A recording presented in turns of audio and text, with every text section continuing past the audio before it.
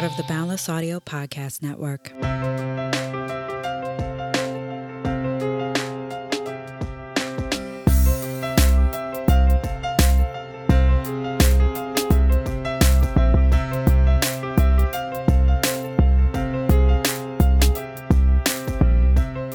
Hello, welcome to another episode of the Artist Pivot Podcast. I am your host, Ayana Major Bay, and I happen to be an actor, voiceover artist, mentor, and world traveler. This is a bi-weekly show featuring conversations about pivots and life lessons from the perspective of artists, those who work in and around the arts, and arts educators. Everyone possesses the ability to pivot. You just have to be reminded sometimes, and that is what I am here to do. To stay up to date and in the know about merchandise, exclusive content, and how to support the show, please subscribe to the newsletter at ayanabay.com/podcast. That's AYANABEY.com/podcast. And there is a link in the show notes. We'll get to this week's episode after a word from our sponsors. I have found that therapy is a tool to use to improve your life in one of the healthiest ways. For those who are working on their mental health and well-being, on a journey of facing your fears, or trying therapy for the first time, our show sponsor BetterHelp is here to help you. BetterHelp is customized online therapy that offers video, phone, and even live chat sessions with your therapist, so you don't have to see anyone on camera if you don't want to. Join the 2 million plus people who have taken charge of their mental health with an experienced BetterHelp therapist. Get 10% off your first month at betterhelp.com/artistpivot. That's betterhelp.com/artistpivot. All right, y'all. So I am so excited to say that joining me today is Miss Shenea Stiletto. And she is a former 2-time world champion acrobatic gymnast, USA Gymnastics Hall of Fame member, survivor of USA Gymnastics, and a world-class circus hand balancer inducted into the World Acrobatic Hall of Fame, who has been for nearly 2 decades performing with elite entertainment companies worldwide, including Cirque du Soleil. Shenea's career highlights have included becoming the first ever African-American woman to perform a lead character and acrobatic role in a Cirque du Soleil production, in which she performed Veracay as the Promise character.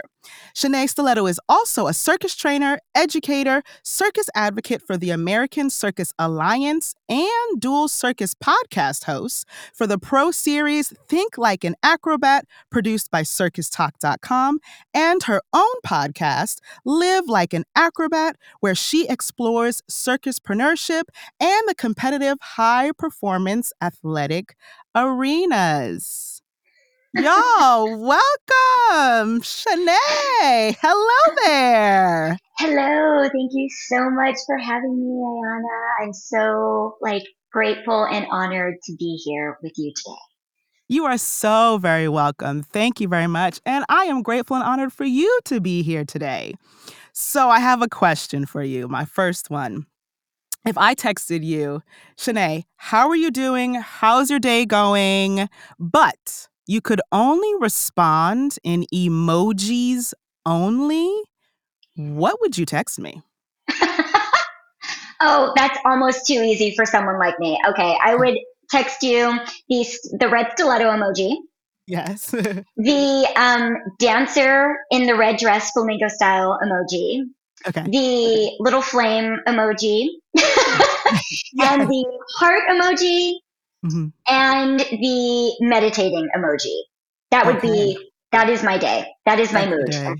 Yes. I love that. That's a whole mood. That's an entire mood. That carries me from morning to afternoon to night. Yes. I'm here for that. That's an entire mood. Thank you for that imaginary text. I love it. Thank you so much. That was a good one. That was a good one. You're welcome. That's a good question. You're welcome. And you're also wearing red. Yeah. Red lipstick. That's your thing.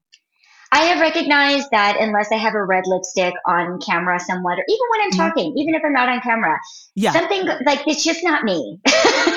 Understood. I understand that. I don't show up properly. I feel like my lips disappear. Something about me kind of disappears. So I've tried the nude look.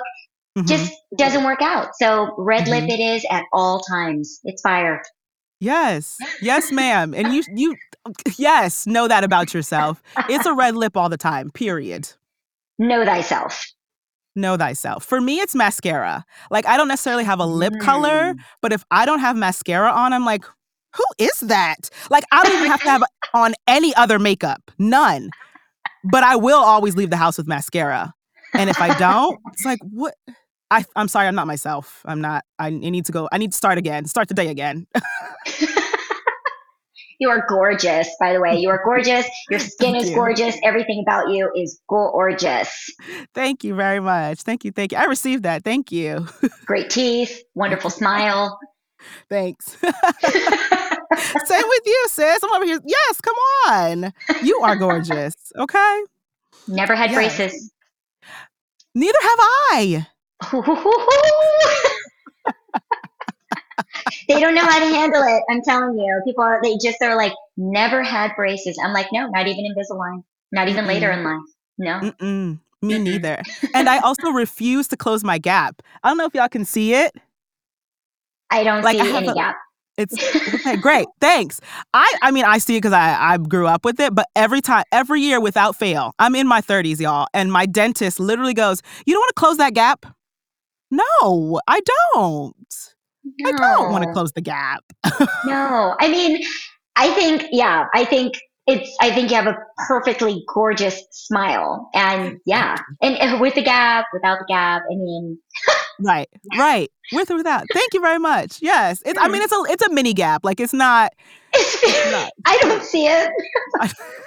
I guess it's there. But my dentist does. My dentist sees it every time. And I'm like, what? No, I don't want to close the gap. I don't. I know. They offer me Invisalign almost every single time I go.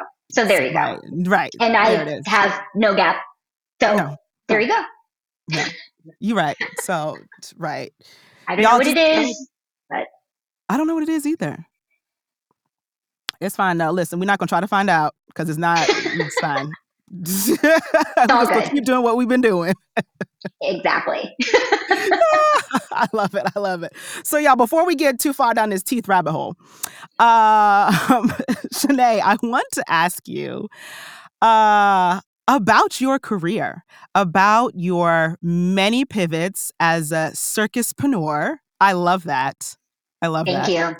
And I guess start at the beginning. I guess that's a good place to start. Like, was the circus in your life growing up, or was it something you discovered? And then how were you like, oh, you know what? Y'all, I'm going to be an acrobat. I'm gonna do it. So tell me how that happened. How did that happen? Because it's so random and weird. And even like to this day, I just think of like all the different like events in my life that had to happen that were very imperfect and like just for better or worse, just like would not have like led me like down this path. Like I didn't come from a traditional background. I didn't come from like a family circus type of thing. I started out as a little baby acrobatic gymnast. And I did that because my grandmother and my aunt put me in dance and like in ballet and tap and jazz when I was a little girl. And I saw acrobatic gymnastics in my dance studio. And one of my coaches discovered me. He thought I was way younger than I was because I was very, very tiny for my age. I still am. I'm still waiting for that growth spurt. It has not happened. But he thought that I was like 5. I mean, that's around like the typical age. Like 4, 3, 5 years old is when you start gymnastics. But I was 8. And he was like, well, she's a little old, but I think she would be great. I think she has maybe a lot of natural ability. So I started from there. And I'm from San Jose, California. My coach had immigrated from Bulgaria. So he immigrated. He grew up in the Soviet Union. And so it was just all very random and bizarre. And at that time, of course, I wasn't thinking in terms of like the circus, but I did get into a very niche version of regular gymnastics. Most times when people think of gymnastics, they think about artistic gymnastics, which is the balance beam, which is Simone Biles, which is Dominique Dawes, which is that whole kind of vibe and field. I went into a very obscure version in America of gymnastics, which to people kind of looks like cheerleading in a way. I even hate to kind of put them in the same vein because we work very, very hard of making ourselves like our own sport. But acrobatic gymnastics is like the partnering that you would see in a Cirque du Soleil production. So many of the acrobats that you see in Cirque du Soleil actually came from my sport. But I didn't know that. I didn't know that growing up. You know, it's a non-Olympic sport, so that's also why it's like within USA Gymnastics, but like even just like up until I think the past like few years, like now we're on ESPN, like we're on Sports Center. You see our competitions, you know, acrobatic gymnastics is kind of everywhere. And I will say it a million times in this podcast just because I am always trying to hype my sport because it's so gorgeous and so beautiful. It's dynamic. You have partners throwing you up in the air. You balance on people. You don't use any apparatuses. You don't use the beam. You don't use the uneven bars. You use the person, and they just kind of catapult you into the air. So I got really lucky. I had a big journey within competition. I competed on the world level. I was national champion multiple times. I went to world games. I went to world championships several times. I was very, very fortunate to become the first ever American world champion, which, you know, again, at that time was, you know, just very strange, you know, coming from San Jose, California. There was a very big kind of acrobatic gymnastics world and environment within California. So I did get lucky on that end. You know, those several years ago, it was kind of, it was very dispersed like throughout America, but it was very heavy on the West Coast. So there was a really, really big circuit there. So I, you know, had a pretty long career. I competed for about a decade. And by way of doing that, I discovered that that is the transition that one does make from competitive space to the circus space. And I had great coaches. I started, Cirque du Soleil started scouting me when I was a minor because years ago, you could work for Cirque du Soleil as a minor, as a kid. And you could go get a contract and go without your parents and like just be working at like, you know, as soon as you had a work permit. And even before then, you know, like depending on what country you were, you know, you could be there at like 12. Wow. Have a full career. Right. Like they would take you. So it was, you know, it was very special. But my coaches, I transitioned and I ended up having Russian coaches at that time, and they really wanted me to compete. They didn't want me to go straight away into the performance world, into the circus world. They wanted me to achieve as much as I could as a competitor. They were like, you know what, if you don't go as far, you're always going to feel like you missed out on something. And so that was the first time in my life where I was almost out of pivot, right? Because I could have pivoted way earlier in my life. And I was already being told that like my days were numbered, which is interesting. When you kind of age out of something so young in your life, it creates something very different in you. First off, you get very used to defending what you do, and you've really got to love it because people are trying to talk you out of doing what you love to do all the time. I always had that. You can't go to college with acrobatic gymnastics. You could go in a different way. So why don't you change and switch to a different sport? Why don't you change and switch to a different kind of passion so that you can use your gymnastics to go to college? And, you know, I didn't want that. I was like, this is my home. This is what I love. And then I also understood too, I could have a career beyond this. And I could even have a career beyond competing because my friends, you know, many of them like did not go into the circus space after going to the Olympics. After we did, you know, like the Olympic tour, for example, I was very fortunate. I was made an honorary Olympian and I was put on the Olympic tours. That was the first that USA Gymnastics had ever done that. So I had like this journey that could have been where I did do like NCAA, my friends did. But because that wasn't a route for me, the circus was actually the most pronounced route to be able to maintain my skill in all of that crazy back bending work that I had invested like my entire life and my family's entire life into as well. To see that kind of cut off, you know, at the age of like 18, 19, 20, 21, you know, would really have been a crime. And I'm grateful that I had coaches that had sent their athletes for a very long time into Cirque du Soleil or into the circus world. Okay. So they really assisted me in that pivot, in the pivot from high level competitor, which is so incredibly difficult and was so challenging, especially as an American, because they like underestimated us, they devalued us, they didn't expect a lot from us. And then when we did get competitive, they didn't want to give us our due. At that time, it's very political, just like it is now. And, going from being in that space to then now being like a circuspreneur or like a business owner in an entity and into a world that is very uncharted, because the circus is like to this day. I mean, it's better than it used to be, but you go from this environment that's highly regimented. And even my coach didn't want me, for example, to go straight into Cirque du Soleil.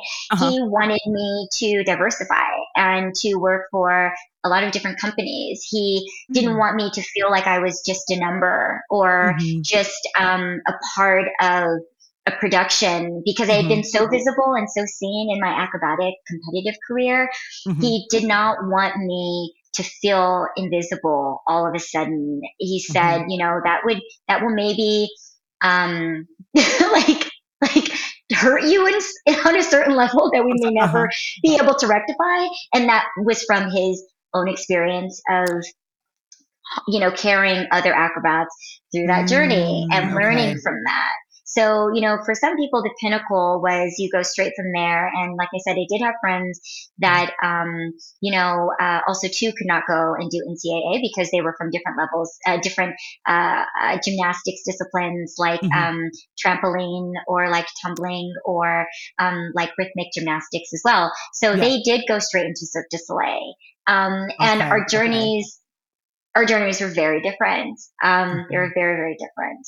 Yes. Yeah. Oh, I understand that. So then my question for you, when you did make that pivot to go, okay, actually, I think I'm going to perform now. Instead of being a competitor, I'm going to use my skills and be now of a performer.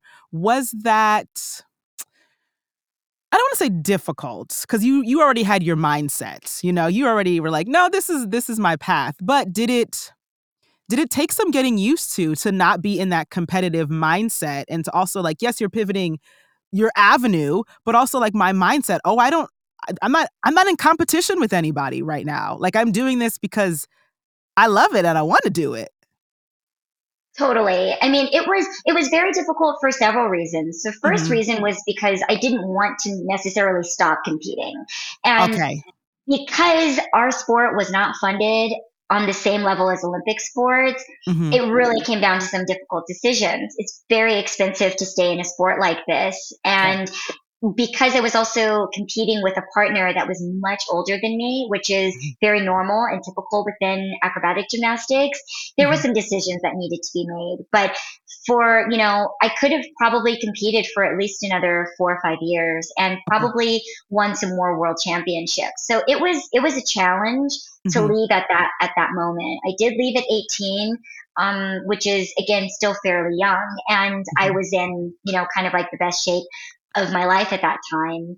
And I was lucky enough to be in that, because not everyone gets to that cycle and is in the best shape of their life. Some people are very broken by that point and have had several surgeries, have had a lot of chronic injuries. And that's another reason why sometimes they retire and go into the performance space, because it's not as difficult. Another thing as well, it was interesting. I mean, I love to compete as well. I loved it. For some people, it's like overwhelming for them. They don't like it. It's they're not natural competitors. And another thing as well, I loved competing against myself. I never ever really felt like I was competing against others. And I know sometimes people say that, but I really, really felt that. I think it maybe came down to my coaches, but I think it also too just came down to like who I was at the time and how I saw myself and what I felt like. I wasn't always like thinking about others. I think maybe it's because I'm from like a group sport and it wasn't like singular. And so I was always in partnership with people. So you were always used to someone else helping you to get ahead and to do better.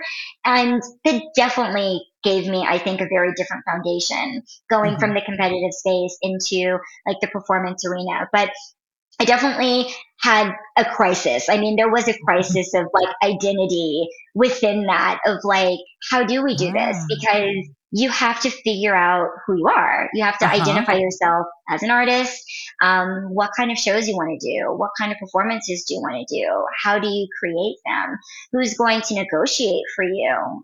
Because before, you have your coach negotiating everything for you, and you have people doing everything for you and telling you what to do and how to do it all the time, and how it's going to be done. And there's a system, if I do this, it's going to be like this. And if I, like from point A to point B, like, there is definitely a path there, even if it is sometimes dicey, because it's so challenging.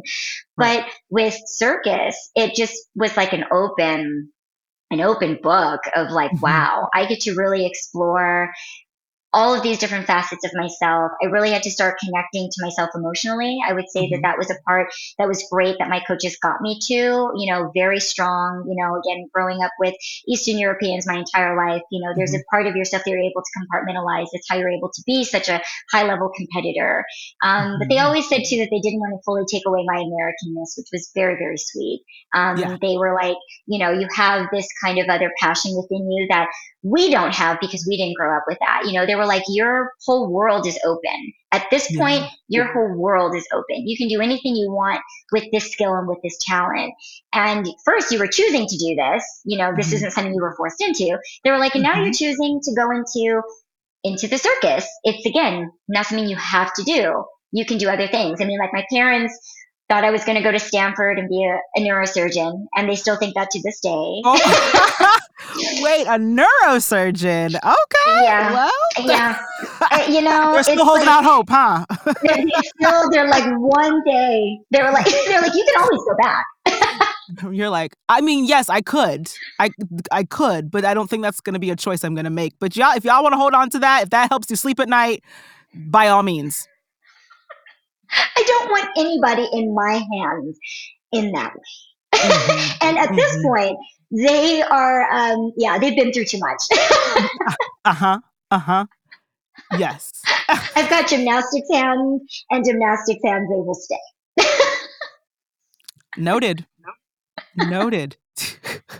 So becoming like this, and again, this was, almost 2 decades ago, when it wasn't the popular thing to just like go on AGT, right? It wasn't just like you go like work for Cirque, you go on AGT, you go and make your like career on Instagram as a circus performer, and all of a sudden all these people know you and you're just like everywhere. Like it was not like that 20 years ago when I started off like trying to like make a name. And, I was lucky because I had a name coming from sport.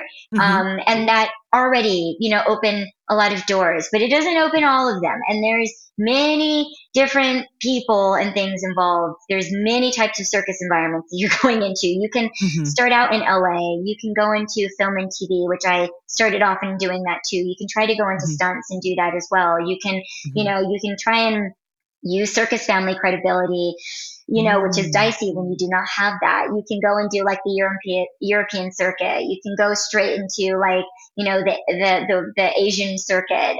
You can, go into like the cruise ship circuit and maybe get stuck there. Like there's just so many different worlds. You can go into the modern circus, which was really springing up. You can go into ringling. You can, so you really have to figure out like where and kind of like what feels good for you. And that takes time, especially because you're young. And I think even if you're not young, it takes time. And, I say it's not for the faint of heart. It's, especially back then. I know that doesn't even maybe for some people seem like that long ago. And because I've been around now for a while, people, assume that I'm much younger than I am. So, they think that I maybe haven't been doing circus for very long, which is great because that shows that I've really taken care of myself and been adaptable and been pivoting. But the level of pivoting that I had to do at that point in time Right. to like fend for myself and, start negotiating contracts, negotiating fees. I remember at the very beginning, there was someone that I was working with that was, had been in the game for a long time. They had like a circus event company, and we proposed a rate to them, a certain fee that we wanted to get paid. And they were like, you will never get paid that amount of money to do circus. What? Like it will never, it will never happen. Like he was just so like, blasé about it. And he was like, it's just not possible. And a million times over, how many times I have gotten that rate and how like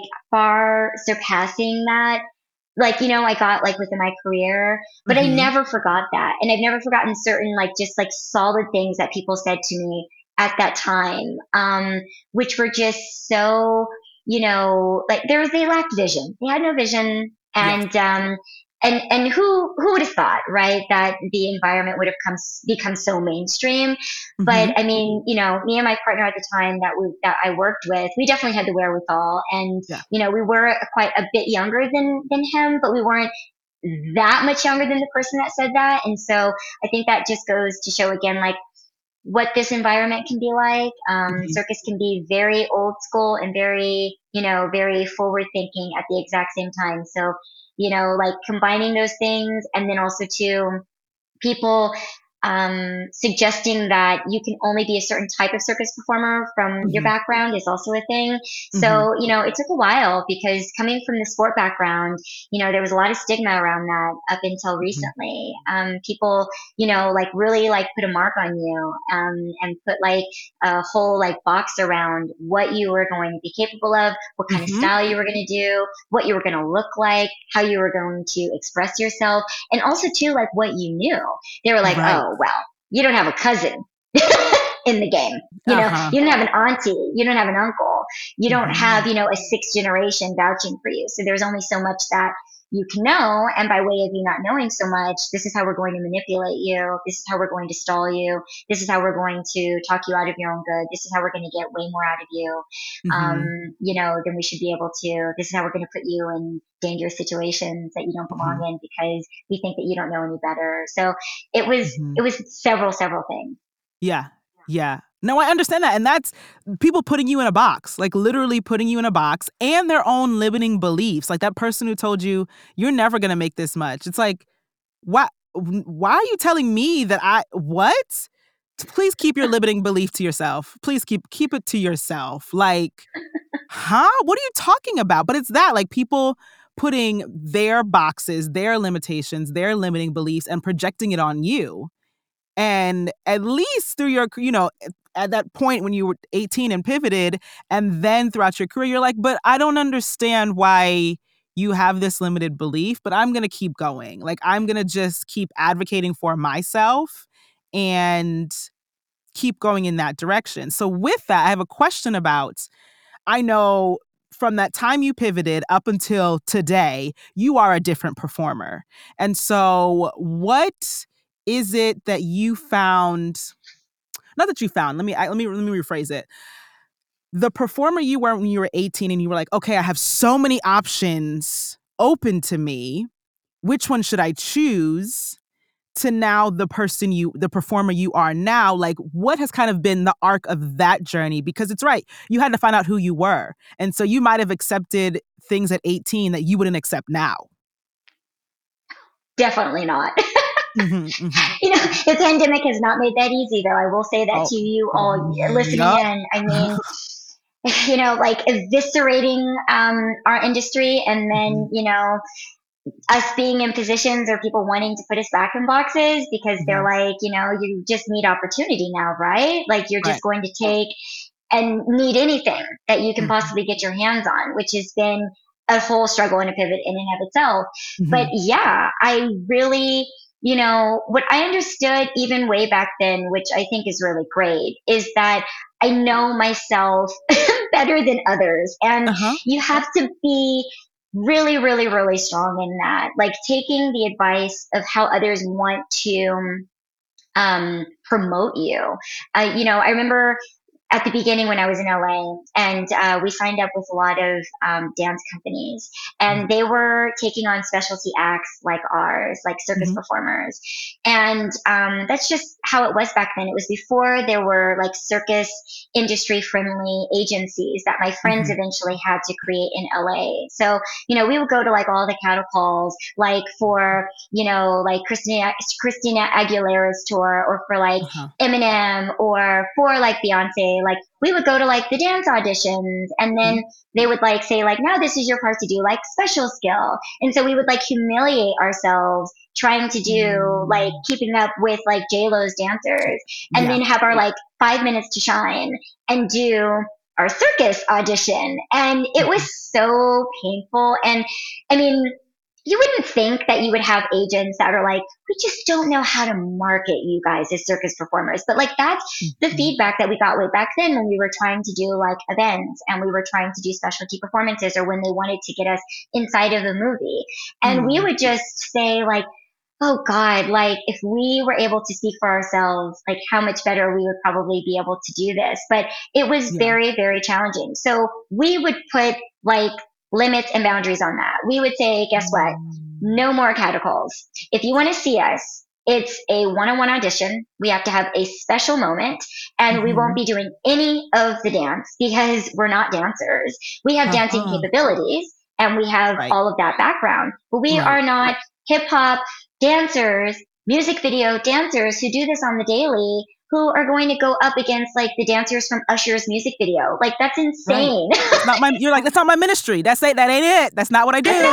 That's not what we do. So, we lost a lot of time, and we spent a lot of time exhaustively, wasting time, losing out on jobs, being misrepresented. Also, too, meeting a lot of cool people. I met a lot of amazing, talented people through then, but it was a waste of time. And so, you have to know when to cycle out of something, or when people just don't understand or they don't get you. So that changed a lot of what we did. And then eventually there were like circus agents, like I said, that came in, and then they started creating like circus specific auditions that, when I was doing them at the beginning, there were like 5 of us to choose from.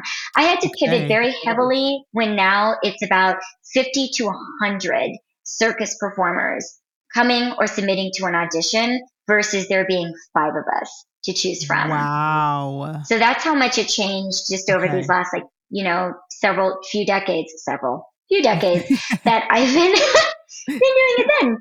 And the arc of the things that you will do, that you're willing to do, or the type of auditions that people are going to ask you to do, which I will not do. I will do them in a certain kind of way. You give a certain kind of time. Like even if someone is asking me to come in person, for example, but I'm mostly booked off tape. I'm mostly booked off of my reel. Those are things that you question. Those are things that, you say, you have to be willing to lose out, or to take that risk, or to hold your own. But, cycling through those different performances, those different contracts, am I willing to do, 1 million performances per day outside over the water at this point in my career? No, I'm not. Was I willing to do that, a few decades ago? Yes, I was, like, am I willing to take that certain amount of money? Am I willing to wear that type of costume, especially if you guys don't have my skin tone matched, which is number 1, especially if you don't have something that fits me, which is number 2. Am I willing to go out and humiliate myself on stage for spaces and for things that, can accommodate me? Am I willing to go out with my hair looking a certain way now? No, I'm not. I'm going to ask, that I get to do for me, because or if there's a professional there, which we're still waiting for that. We're still waiting on. So, am I willing to, do contracts in certain countries or in certain cities? It comes down to things of that nature. And again, projecting myself in a medium where someone says, I don't want that from you. I want you to perform in this way, in this type of emotional way, in this type of character, and saying no to those things and saying no to those requests. And I will say this as well. When I started getting feedback at that time in my life, when it was my idea that I went through with fully, I got the best response. When it was something that I compromised on for people that wanted to hire me that I was really not liking, immediately people would say, we didn't really like that, without me even saying anything or telling them.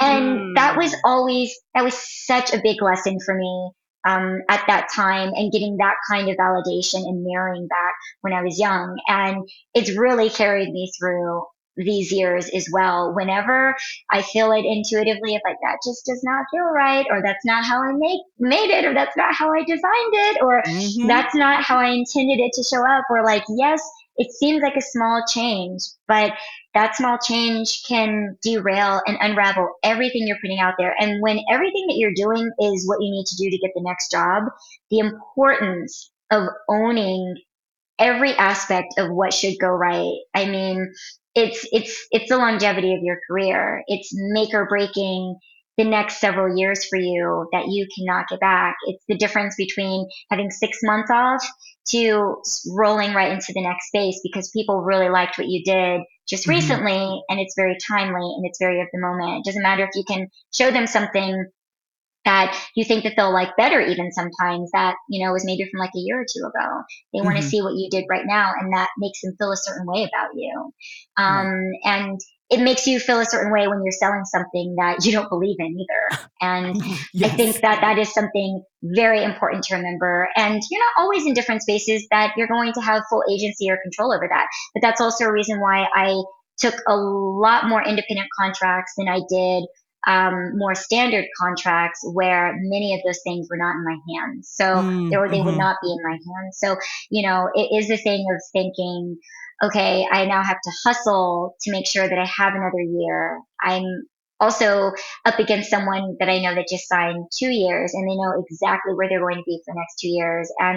And in maybe some ways a little bit too extreme, was willing to forgo that that certainty of a contract for the sake of my individuality, my independent creativity, my independent thinking, my independent business know-how, because your hands can get very tied if you give over too much. But you also have a lot of responsibility if you're taking on everything.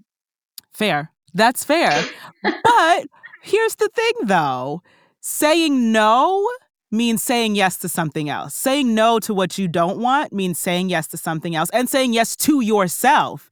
But, you've had to learn that. Even with me as an actress, it's like, I don't regret any of the contracts that I took these past, 15 years. But now I'm a different person, and I'm not going to accept I want to say foolishness, but some of the foolishness that I'm not going to accept that now. And so it's like the same for you. You're like, no, I don't want to do that. I'm not willing to do that. And it's standing strong in your no and advocating for yourself, but also unlearning something that we learned of well, it's an opportunity, so I have to. No, you actually don't. Because if not an opportunity you want, then that's not for you. That's not for you. So it's unlearning that in any performance space of oh, but it's a job, it's an opportunity, it's okay, but if it don't sit right in your soul, if you're I don't know about this, then that's not for you. But We're not taught that. No, we're never taught that. And I teach that a lot in my Think Like an Acrobat series. I get so fed up, and have been so fed up for so many years, because I get those same statements and that same feedback, and that same level of frustration. And I hear those same conversations happening within the circus industry and in performing arts space as well. And especially if you're in a niche environment, man. I mean, the stress and the strain that they put on us for oh, but you love it so much, so that means that you should just have no rights.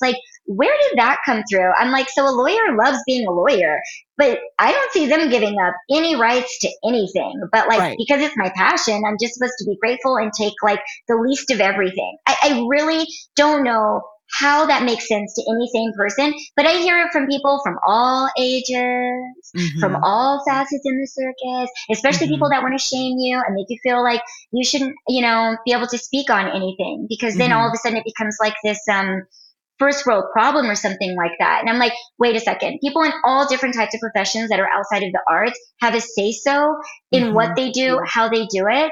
And It has nothing to do with the love of what you're doing. I think because you love it so much, you have every right to say no. Like love says no a lot. You don't say yes to everything to like a child. Just like out of love, you say no. You put up boundaries. And so why are we supposed to be boundaryless? Within like the business aspect of who we do. I mean, like why? I mean, I talk to people that feel like they don't even deserve to make money from doing circus, from creating things on their own. I mean, it's literally to me insane. And I will not waver nor falter in that. I said, you know what? That all sounds good and well until you want to buy a house, right? Or until something really egregious happens to you, heaven forbid, within a very highly dangerous environment. And something very not great happens to you and people aren't there for you. And where's the love then? Because I have seen love evaporate in all of these very loved up environments very, very quickly when things go wrong. Quick, fast, and in a hurry. It's gone. For myself and for others, very, very fast, there is no more love left. When you have to get lawyers involved, when you have to have good insurance, when you have to have assets to fall back on, and even when you need just like a creative idea because people aren't latching on to something that you're doing or they're not responding well to you, you are now on your own. You were always on your own. And I think that that's a really good reminder as well. You have a community, you have an industry, you have an environment, but it's still you. It's still you. No one's going to do it for you. So you better had educated yourself on your own. And this is the other part of pivoting and being in spaces that are taken care of for you and pivoting in spaces where you have to take care of those things for yourself. Because I've been around, many artists and circus performers and circuspreneurs that, when they get out of those environments, they don't know how to take care of themselves. They don't know how to have those conversations because they have never, ever had them. And being green in those spaces and the overwhelmment that comes with that, it almost makes them, again, want to pivot into a completely different career. And that to me is very sad. And that to me is such a shame, especially if you've built up such artistic intelligence, artistic, capabilities. And now you don't even feel like you understand how to utilize them to function outside of a space that was, taken care of for you. So I always tell people, I'm always looking for a job. I'm always looking for a pivot. I have been that way since the beginning and I will always be that way. I'm always looking for a job. It doesn't matter what kind of job I have. I'm always, always, always looking for an opportunity. And that's really carried me through a lot over the years, I have to say. Yeah. Understood. And I think I'm safe to assume that also carried you through the pandemic as well. Because I know from the information you've given me, that it's like, right, the pandemic was a lot, but also you had 2 podcasts that came out of it as well. Yeah. And so that was the amazingness. That was the pivot. That was the pivot. And that was the pivot that I was supposed to have done years prior that I just did not do. I just pulled those things out of a vault. They were already created. They already existed. I had already shot several of those ideas too.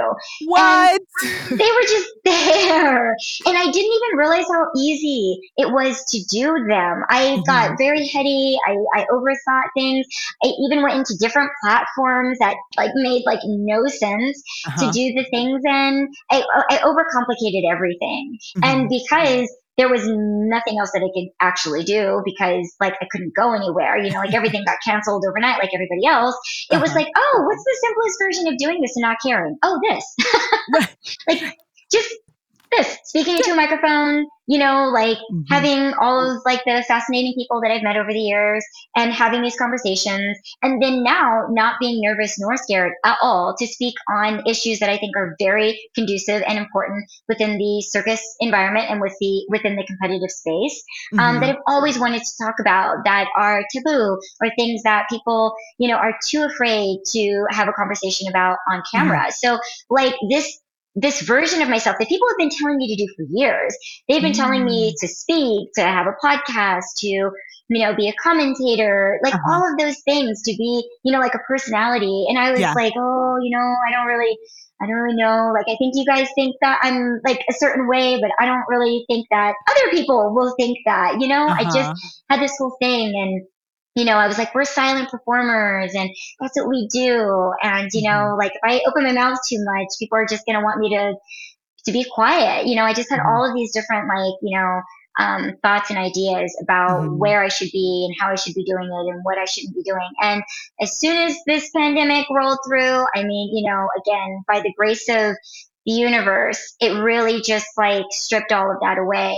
And it gave me the future of what I'm doing now and then what I would like to do. And it's really spiraled into so many different avenues. And of course, also things that I just, again, really wanted to do that I did not like, that I was not being invited to do. And that turned into a different conversation, especially being a circuspreneur, especially being a woman, especially being a woman of color in the circus space. And having this knowledge, like most of the podcasters, within the circus spaces are mostly white males, and they've always been. And everyone always says that too, like, but why? Like, we've all been in this business for so many years. Why aren't we speaking on an environment that we know so well? Like, why are there gatekeepers that we keep on, like, just allowing to do that, but we can do something about it? And I was very happy to be in this space finally. I mean, it was stressful. I would like to say that wasn't the best of times also too, to get into so many things because it was very stressful. I was trying to keep my life going. I was trying to keep my career going. But again, it was keeping my career going in a different way. And because I was open and because I was malleable, and because I was willing, and it really, really saved this next incarnation and this next pivot of what I am doing and how I'm doing it, and actually redefining a space that I want to stay in, because there's been many, many times where I've not wanted to stay in the circus industry. I've not wanted to stay in the circus space. The competitive space, I've been doing a lot of advocacy in and around that too for many, many years. So I'm like dealing with that, but I needed to deal with what I felt needed to be introduced into the circus space. And it's one of those things where you're like, well, if it's not me, then who? That part. If it's not me, then who? But also, like, you were kind of like, well, this little imposter syndrome that I have, you can move out of the way. Because if people were telling you for years to be a commentator, be a personality, have a podcast, speak about what you know because it's your lived experience, and then the pandemic was like, oh yeah, now I'm gonna make you do it. I'm going to make you. I feel that same. Even with me, I feel like, first of all, we're blessed to have survived the pandemic. I'm like, thank you, Lord. That's the first thing. Thank you for surviving. And then second, it's like, pandemic was like, what you finna do now? Like, you gotta do something. Are you going to do it or not?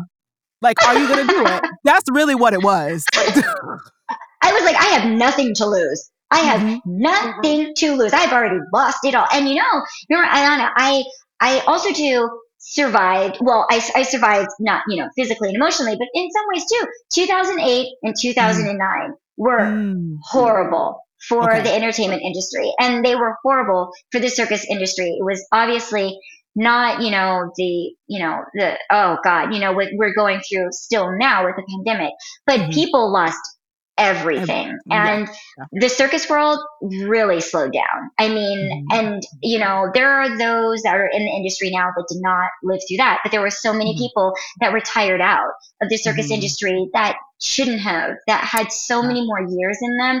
And so as soon as all this happened, I was like, that's not going to be me. That is not going to be me, because everyone started retiring. I mean, I have people that, a lot of colleagues that babied out, which is wonderful. But more people just cycled out because they were like, I can no longer do this. And there was zero support also too, like, like within government for all of us artists as well. And so that was a big thing for me that I've been talking and speaking on for a really long time too. But then again, because of the pandemic, got a part of, a nonprofit. We organized and, we mobilized, we did all those things that no one did in 08 and 09. The strategy was different. No one came to each other's aid. I had I had companies reaching out to me at that time, very well-to-do companies, even Cirque du Soleil saying, we're going to go silent for a while. And, even Cirque du Soleil that went bankrupt during the pandemic, Mm-hmm. those that don't remember, Cirque du Soleil went bankrupt and went under in '08 and in '09 too. They laid off like 90% of their workforce at that time too. And they were a big moneymaker for me as an independent contractor and as an independent circus performer. And they said, we'll probably go quiet for like 6 or 7 months and then we'll be back.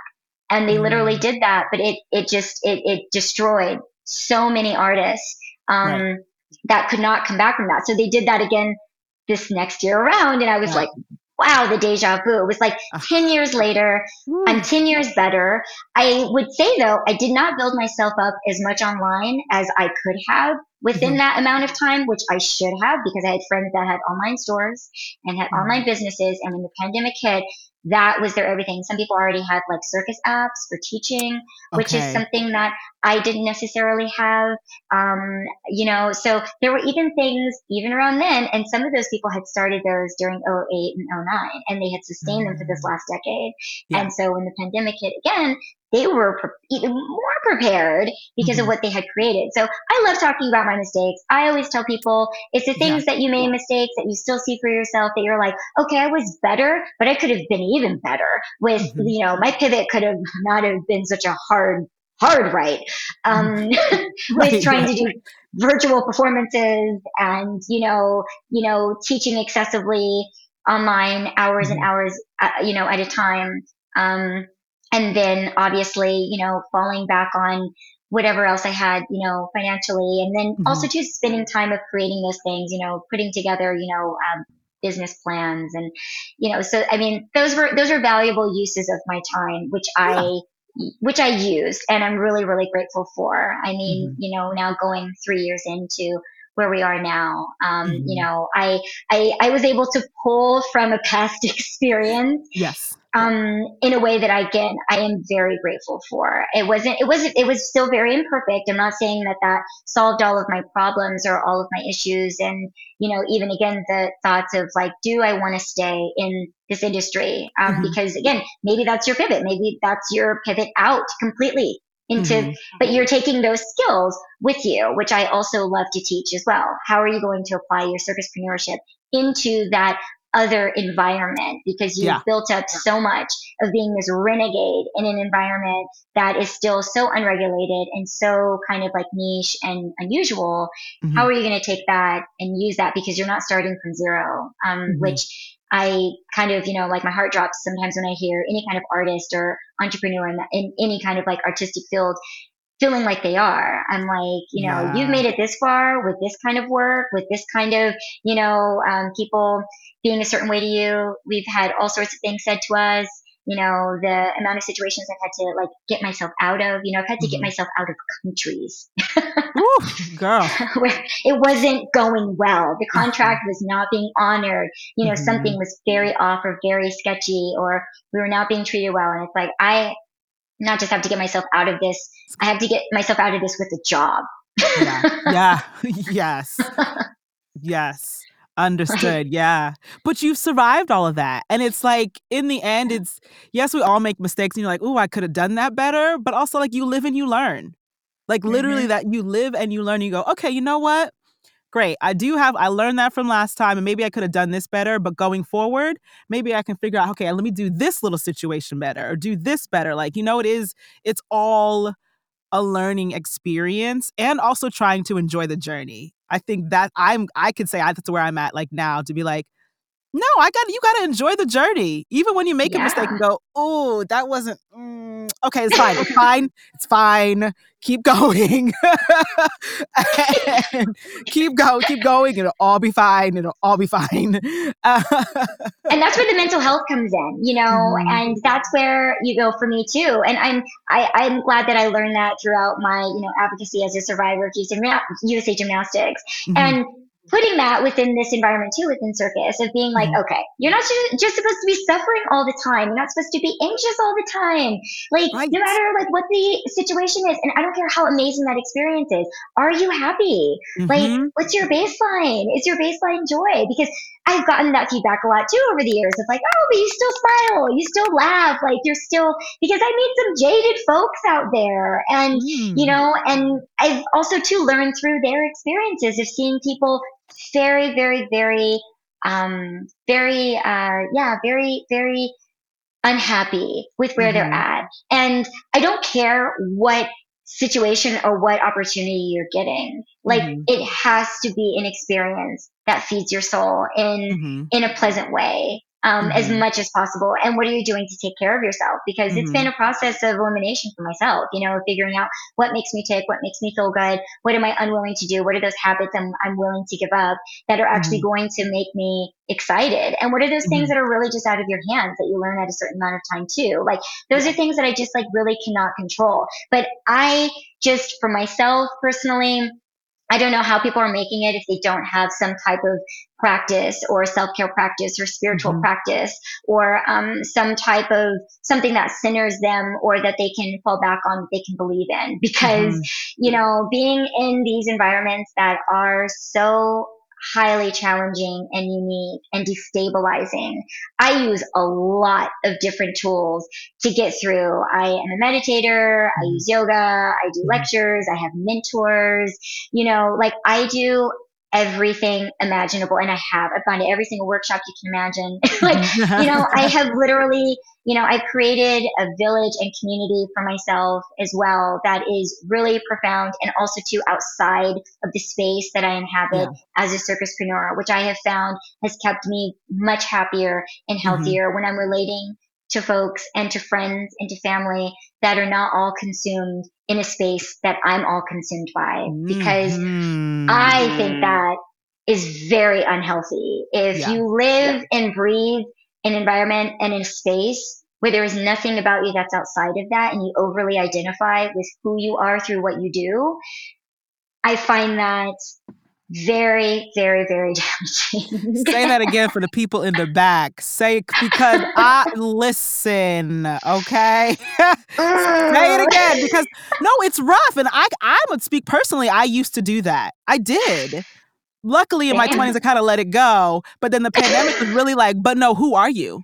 Your industry is gone. Sorry, yes, you're an actress, but you're not right now. So, like, who are you?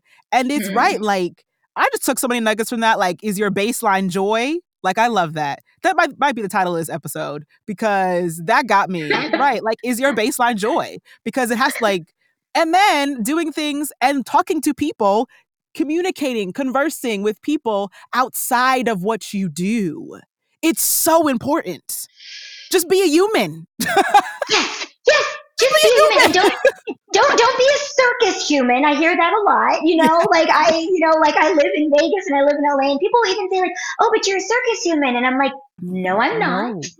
No, I'm not. I'm a human being first. Circus is a hat that I put on and that I try on and that I love to put on. But I put on many different hats, many different things as a human being. And that's a way that I express myself. It's a facet, you know, and that's cool. Just like I'm not just like only a spiritual person, you know, it's like all of those things. Like in and out of who you are daily, you are just who you are. And, you know, so I think having the freedom and giving yourself the space and freedom to not put yourself in a box again, and, you know, just like rewriting your own story. Because again, if you do that, your pivots are going to seem very small. They're not going to seem like you have room to grow or room to evolve. And that can hurt you mentally of thinking, but this is who I am. And within this is all that I think that I can do. Like, where are you going to go with that? Because life may not even be making that a way for you, because life has stopped me multiple times. I mean, multiple times. You know, I just had something kind of like, you know, scary even the other day where I got a little, you know, injured when I was working. And instantly, you know, and it brought me back. I got very present And I was like, that's as fast as it happens. And then all of a sudden your life would be different. I had a situation like 2 years ago, health wise, where like literally overnight, it was like my entire life could be different right now. Like I now don't even know like my trajectory. I don't know if I'm supposed to be doing any of those things because my life is all of a sudden giving me a completely different set of cards. And I am grateful that I'm like malleable enough for that. But I work on that. And I think, again, we're all like a work in progress. You have to work on staying flexible. You have to work on staying pivotable. You have to work on staying outside of the spheres of what anyone wants to tell you that you should be or how you need to speak about yourself, think about yourself, like feel about yourself. Any of those things. I just think it's very healthy to constantly and consistently question any labels or limitations or anything anybody's putting on you or that you're putting on yourself that you don't understand, maybe even if it's like subconsciously, but that's where it takes the work. I mean, like I go to therapy, being explorative, as artists, we can take it all sorts of places, but doing that and staying grounded too, I think is very important. You don't want to be, I think, so beyond, I guess people maybe call it like airy or out there, that you lose the ability to be sober, that you lose the ability to be present and to be grounded.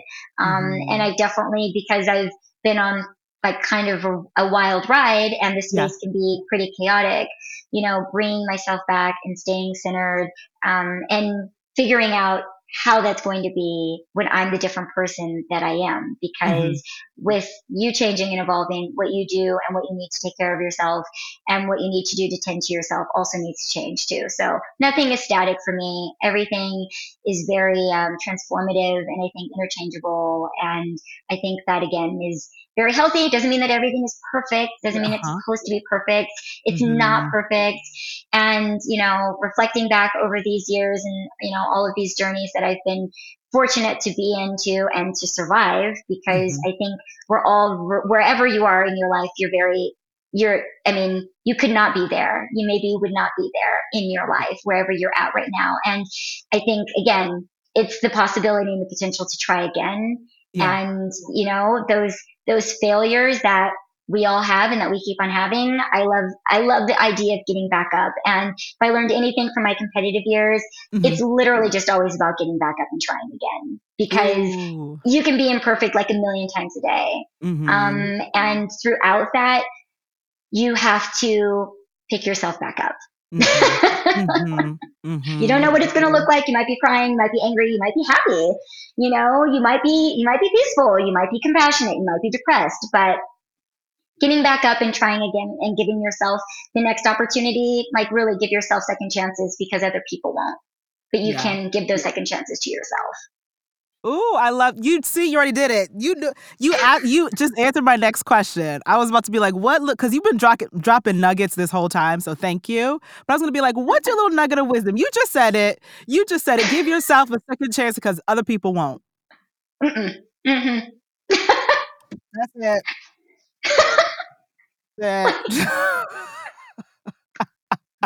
Thank you, Ayana, for this for this time and space. You are so very welcome. You are so, so, so very welcome. Thank you. Thank you for sharing and opening up. Thank you for sharing this space with me. Thank you. Thank you. So before I let you go, though, tell people where they can find you out here on these internet streets.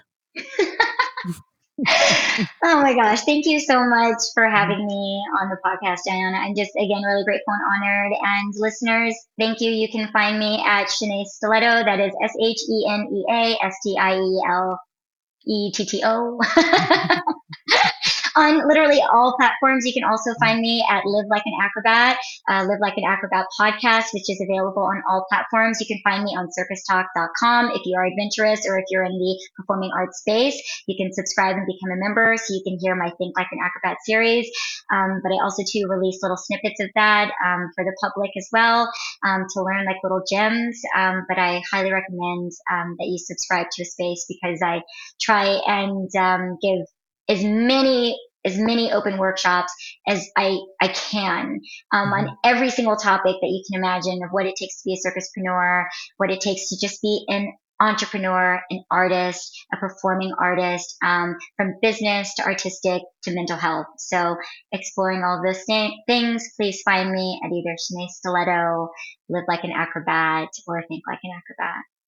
Yay. Thank you for sharing. Don't worry. All of that will go in the show notes, y'all. Do not worry. I'll make it easy. You could just click and connect. And before I let you go, Shenea, I must say to you that I acknowledge you, I celebrate you, and I uplift you. Thank you so much. You're welcome. You're so welcome. I'm so honored. I just adore you. I love your work. I love your podcast. You have amazing guests. You're amazing. You're inspiring me. You're motivating me to continue to podcast.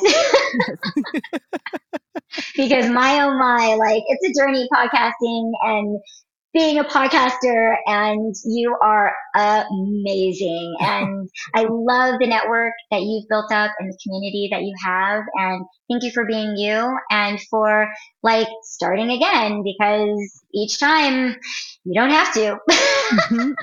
Yes. You don't have to, but you're doing it. Yes. And it's, I'm really appreciative of you for, maintaining your spirit and maintaining your liveliness and, your motivation. And so thank you for inspiring us to be better, to do better, to think better, and to feel better. So thank you so much. Oh, thank you so much. Thank you. I appreciate that. Thank you. I hope you have been informed and inspired by this week's episode. Make sure to hit the subscribe button to be notified when new episodes are out. To stay up to date and in the know about merchandise, exclusive content, and how to support the show, please subscribe to the newsletter at ayanabey.com/podcast. That's AYANABEY.com/podcast. And there's a link in the show notes. This show's executive producer is Ayana Major Bey, and editor is Kieran Niemand. Thank you for tuning in, and I'll speak to you soon.